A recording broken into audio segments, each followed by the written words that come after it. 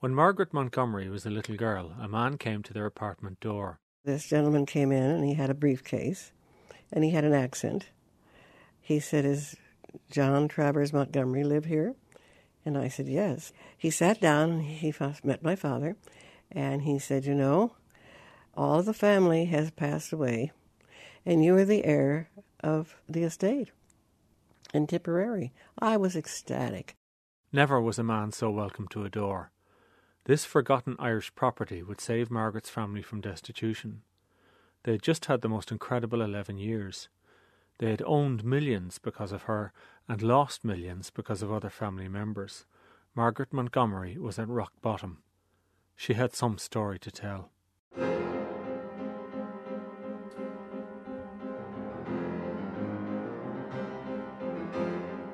This is Colston Hall, a concert venue in Bristol, England. On stage is a small group of musicians. Beside them, a large screen. It's showing a Charlie Chaplin silent movie. We've all seen silent movies on TV, but it's different on the big screen with live music. The pianist, Neil Brand, while he's part of the movie performance, it's also as if he's part of the audience too. He's like a woman in the cinema who laughs so loud and infectiously she makes everyone else laugh more.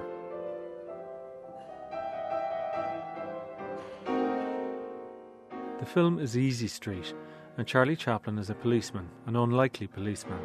He's being beaten up by a big bully, an enormous man, twice bigger than Charlie in every direction. And of course the bully has heavy black eye makeup. He has Charlie around the throat and he's shaking him like Homer shakes Bart. Neil, the pianist, and drummer Frank Bocchius emphasise every pratfall and every slap. This is a rehearsal for the Bristol Slapstick Festival, a festival celebrating silent movies. Cue the violinist, Gunter Buchwald. Cut to the impoverished family, broken down mother and father in a tenement flat full of babies and toddlers. There isn't a surface that doesn't have a child on it. This programme is about a woman who was just such a baby in silent movies, but she would never have appeared in a scene like this as an extra. She was too big of a star. In 1924, I made $2 million. Diana Serra Carey. Hello, how are you? I'm Ronan. Nice to see you. Thank you for seeing me. Diana is also at the Bristol Festival, where she's billed as Baby Peggy, her screen name. She's now 87. When I met her, I brought her a small present of Irish linen napkins. This turns out to be significant, as we'll hear later.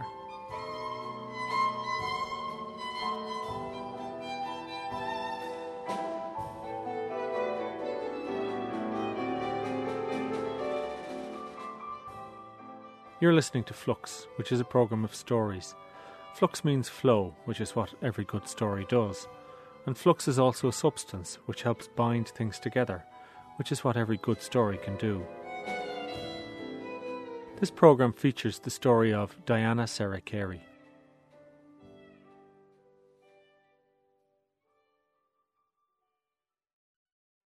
She began life in 1918 as Margaret Montgomery. Her father had been a cowboy, and when that work dried up, he moved to Hollywood along with about 200 other cowboys to work in silent movie westerns. Her mother had never seen a movie being made, so she went along to the studios one day with a neighbour who worked as an extra and who was meeting the director to pick up her wages. Margaret was 19 months at that stage, and she was put sitting on a stool near the set. The director noticed her. The studio had a problem, and she could be their solution. They had a star, a dog, called Brownie. He had been a star globally, in silence for, a good 3 years. But they needed a child to work with Brownie. They tried Margaret, and it worked.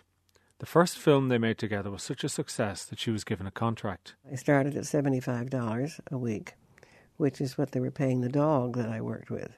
One still picture from the time shows Margaret sitting in a high chair with a bib on and the dog feeding her with a spoon in his mouth. Within a year, I was already pretty well known, climbing up on Brownie's fame. Then I became extremely popular all over the world, Europe and Ireland and England and Japan and, everywhere. Margaret was given the name Baby Peggy. Over the next couple of years, she made 150 20-minute films known as two-reelers. I went to work at 7 o'clock in the morning, 6 days a week, until, 5 o'clock at night. And Baby Peggy's work didn't finish at tea time. I opened theaters, supermarkets. I opened the Elks Club and the Lions Clubs. I came in as an Egyptian queen carried in by 6 Nubian slaves, literally. And my sister would weep. She was older than I, not very much. But by that time I was, say, 4. And my sister would cry, why can't I go to these parties? I could never explain to her it wasn't a party. I was so sick and tired of it, but I never complained. She also went to special showings of her movies where she would appear on stage afterwards to perform a short routine with her father in which he would get her to display a range of emotions. Her father was at her side all the time. His own career as a screen cowboy and stuntman was on hold. He told the media that Baby Peggy was such a good actress because she was so obedient and easy to train. She says he saw working with his child as akin to working with horses. He was right on top of the situation, and he was very much of the authoritarian type of father of the Victorian era. Baby Peggy was one of a long tradition of child stars going back to the mid-1800s in America. The 19th century, so many children had short lives. They died of so many things, diseases, Childhood was prey to so much illness. So if a mother had 7 or 8 children, she lost 3 in childhood. A lot of people who lost children were stiff upper lip types, They couldn't do much about it, so they just tried to muddle through. And the parents would go to the theater and weep the tears they didn't shed at the bedside. If Baby Peggy was followed by Shirley Temple, she was preceded by Lotta Crabtree and Little Ava. It became an act of true faith to go to the theater to see Little Eva. She died 3 times a day, very edifying, and with the benefit of wire, and she ascended into heaven. And people were just, but this child, she had a certain power because older actors couldn't bring people in always, almost always. So she was the first child star. When was she? 1853. Okay. And a year or 2 later, Lotta Crabtree was discovered in the California mines in the gold rush. And she became what they call a fairy star, F-A-E-R-Y, because these little girls danced and sang, and the whole 100,000 people that rushed into California were bachelors or fathers or brothers, and they didn't have any women or children around them. And they just adored children. They used to run up to little Lotta's carriage in the streets of San Francisco and burst into tears. And her mother didn't miss a shot. She knew. So Lotta became the darling of San Francisco. The work on the set was tough enough for Baby Peggy. She did all her own stunts. She recalls some movie people then thought that children were so flexible and so rubbery that they could tolerate rough handling. The combination of comedy and children was a winner in the silent movies. I was crying in the comedies when I was 20 months old. My very first film, I have a crying scene with a man that apparently was my father, I guess. And she starts to suddenly, this building's on fire, and I thought, my God, here we go again, And she's very frightened by the fire, but frightened for her father. Okay. And so she's wringing her hands, and she starts to cry. And then she dashes away her tears, and then she goes on with the rest of the movie. Why do you talk about her in the third person? I always do, because we drifted apart. We had some real battles, me and Baby Peggy, because she was to me what maybe Henry Fonda was to Jane, overwhelming. You couldn't get out from under her shadow. Working full-time, Baby Peggy was missing out on formal education. You sit down with the teacher, say you're there for 1 day or a week, and you've never met me before. We sit down and she says, "Well, where are you now?" And I would say, "Oh, we just did fractions." Don't try to teach me fractions, you know. But, well, what do you enjoy? I said, poetry. Loved Irish poetry and English poetry and any kind of poetry. And I just read books and books of it. And she said, "Okay, what would you like to read?" And I said, "Well, what have you got?" "Well, we don't have the book, the one you like, you know, Wordsworth or whoever it was, Keats. But we have this one." "Okay." So I would just open the book. "Okay, on the set, everybody." You put it down. You go back in and do the scenes or whatever it might be. Then it's lunchtime. And then you go back to work. And then she said, "What were we working with, Napoleon?" And I said, "Who's Napoleon?" Working full-time, baby Peggy was also missing out on childhood. I was the machine that made the money. And I didn't think it was strange. In fact, I thought that all children worked to support their parents because I didn't know how else their parents managed. And it really was a fact of life to me that I was responsible for my whole family because they didn't work. My sister would stay home all the time. And one day when the set wasn't ready, I had to stay home that day on a weekday. And I never stayed home on a weekday. And so we were out in the backyard playing, and I heard this uproar next door in Beverly Hills. And I said, "What's all that noise?" And Louise looked at me sort of suspiciously, and she said, "Well, look over the fence and look in." And I looked over, and here were all these kids on slides and merry-go-rounds and whoop-de-doo, you know. And Louise, she told me this, because I don't remember the episode, but she told it to me, and she was so horrified. I looked over, and I said, "What are they doing?" And Louise says, "You got eyes in your head, they're playing. It's a birthday party." And I said, "But it's a weekday. Why aren't they working? Who's taking care of their parents?" And Louise was just floored. And did nobody say, give the kid a break? Or did nobody say, nobody, you're taking this child's childhood away? No. Life was materially very good for the family. We had a big house with servants and stables, and my father had a penchant for cars. We had a Duesenberg and a Pierce Arrow and, you know, so forth and so on. But having a child as the main breadwinner wasn't that healthy. We're dysfunctional. I mean, the whole family was dysfunctional. But my fame made it that way to a great extent. The minute the child begins to earn millions, the family falls apart. Because it's upside down. It's upside down. You got the message. The parents are the dependents. The child is the provider. But at least there was the money. That is, until baby Peggy's father did something really stupid. He was on the road making public appearances with baby Peggy, and he needed someone to manage his affairs. And Mother was very distant. She didn't even know how to make out a check. She didn't know if we had a savings account. Margaret's father decided to give his own stepfather power of attorney. He withdrew $1.5 million from baby Peggy's production. So this is your step-grandfather? Step-grandfather. He was vice president of the corporation. And what did he do with the money? He disappeared. He not only took the money, he took the silver and the china and the linens. That's why I like linen. No, it's really true. It's honest to God true. Added to that, baby Peggy's screen career was coming to an end. She was 7 and not very babyish anymore. Her relationship then changed with her father. He divorced me mentally. I could never regain any kind of relationship with him. I could never please him. I could never do anything right. Because when I was a child, he had a psychic Svengali power over me. And I did everything he asked me to do, from stunts to, walking upside down. But when I stopped doing that, I ceased to be of any interest to him. And it was only, again, because of the fame and the money. He liked me when I was 19 months old, but at 20, we were in a different level.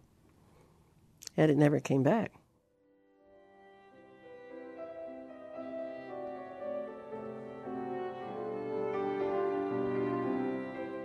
You're listening to Flux with Ronan Kelly.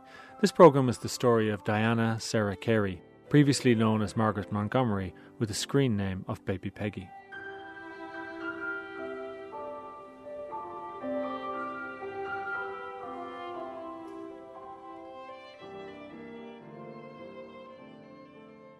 There was still money to be made for Margaret. The family went on the road full-time, appearing in vaudeville. The act involved Margaret and her father. It was based on a test I made, a screen test once. A policeman on a motorcycle discovers that the little girl has stolen his motorcycle, and the opening of the act was the policeman chasing her down the street, and never catching her. And you worked 3 shows a day and encores, and that amounted to about 45 minutes 3 times a day. The money was good, and the family were living out of hotels, which was cheaper. And travel was cheap then, and we didn't maintain servants. We didn't maintain a house, and I was making $3,000 a week as a headliner. Despite all this money, there were still worries. Nobody paid by check in vaudeville. There had been too many managers. Once you got out of state, you couldn't sue or chase or anything. So you got paid your money. And I remember the first thing I did on Friday night was look to see if the white envelope was there. The fat white envelope, all cash, $3,000. And I'd always feel relieved because that was, you were sure for another week or 10 days or whatever. And then there was the issue of child welfare. The Gary Society, founded by a sterling, all-American do-gooder, and it was to save children from slums, and especially children that were dancing on street corners, busking as they called it, and working on the stage.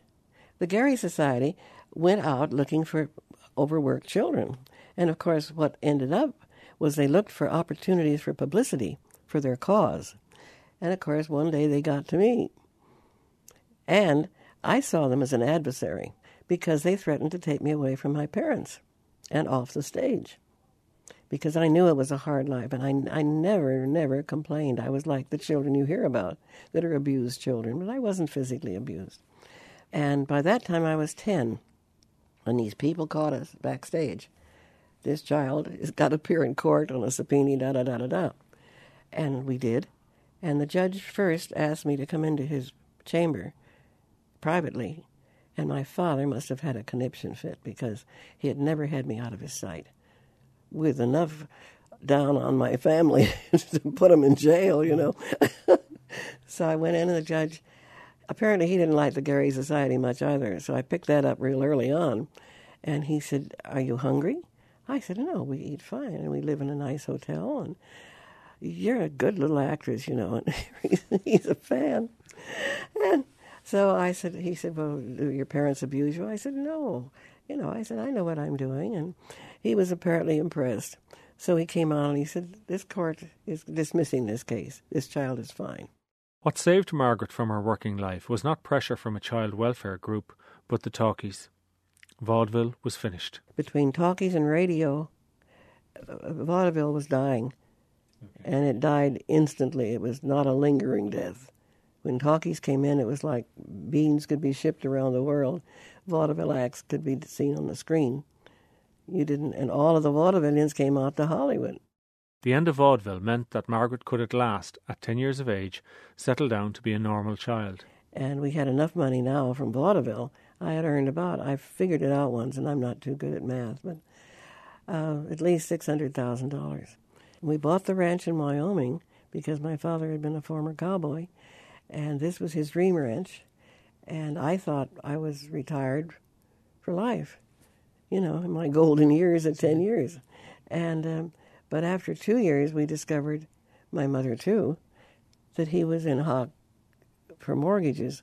He had bought the thing on spec practically, and we were mortgaged to the hilt. So at the end of 3 years, there was a sheriff's sale, and we lost the ranch and everything. We had a 1,500-acre ranch with horses and everything. Do you remember the day you found out that it was going to be sold? Yes. My father stood out there by the chicken house, and the sheriff said, "Jack, I'm not going to put the postal notice up on the main highway. I'm just going to put it right here, and I just have to post it.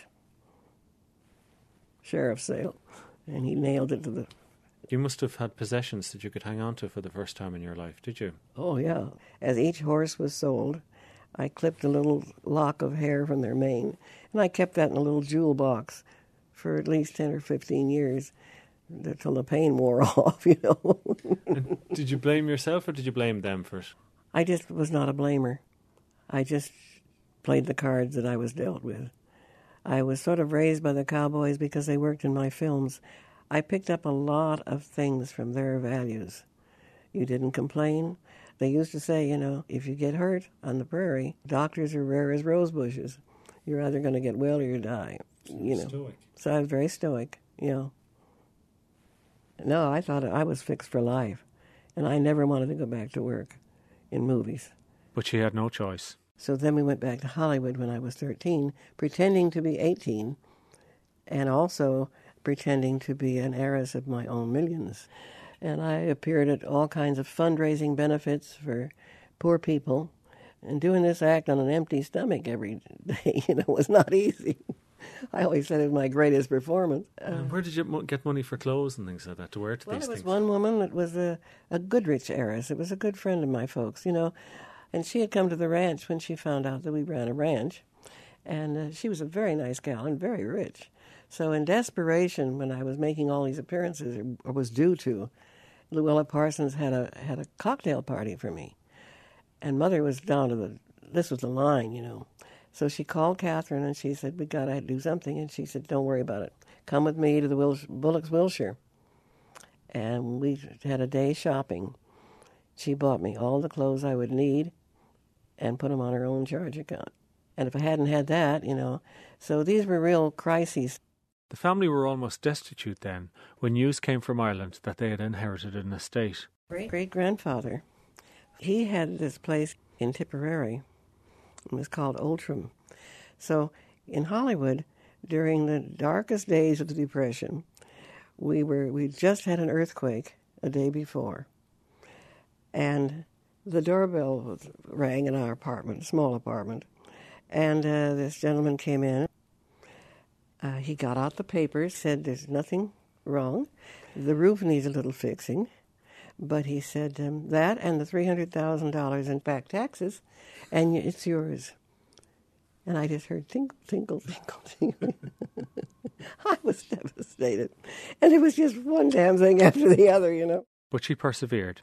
She got an agent who advised her never to undersell herself. I got a part for a series of short comedies to take advantage of the Olympics, which were coming in 1932 to Hollywood. And about 3 or 4 weeks after we finished the first comedy, they didn't call us back. So my father went around to the studio to see what happened, and they'd hired a girl at half my salary. In her heyday as a film star, Margaret had earned millions. She got almost 2 million items of fan mail, and 5 women were employed to answer it. That was all gone. Margaret had to find something to do with herself. She had to find a new identity, and she got a job in a bookshop. Her father didn't want her to leave the business. He was now working with Roy Rogers, and he came to her with a suggestion. I was working in a religious goods store because I was selling the books there, and it was a liberal bookstore, it wasn't just prayer books. And I was a good buyer, and so my father said, you ought to give up pushing rosaries. I said, it's a job. I'm not skilled for too many things. I didn't learn anything, So he said, well, I think there's a job out of Republic for you that you'd like. And I said, doing what? He said, well, it's a coincidence, He said, you want to be a writer? He said, Roy Rogers needs someone to answer his fan mail.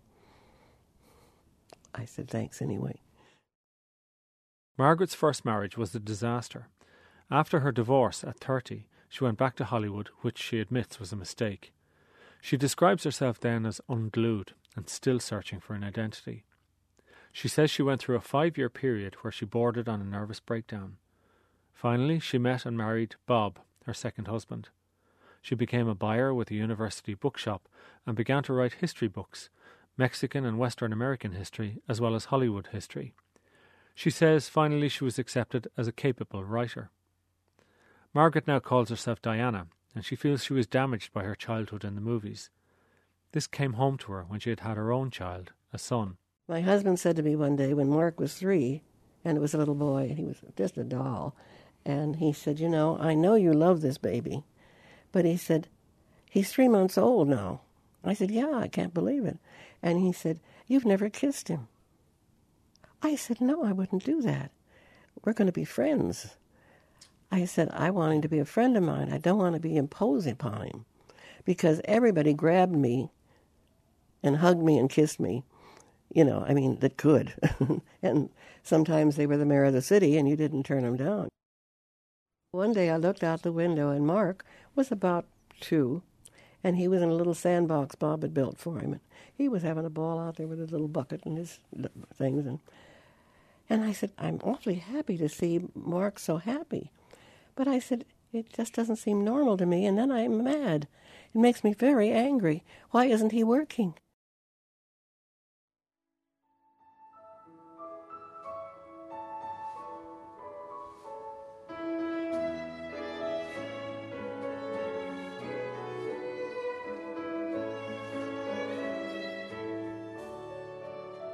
That's the show. Thanks for listening.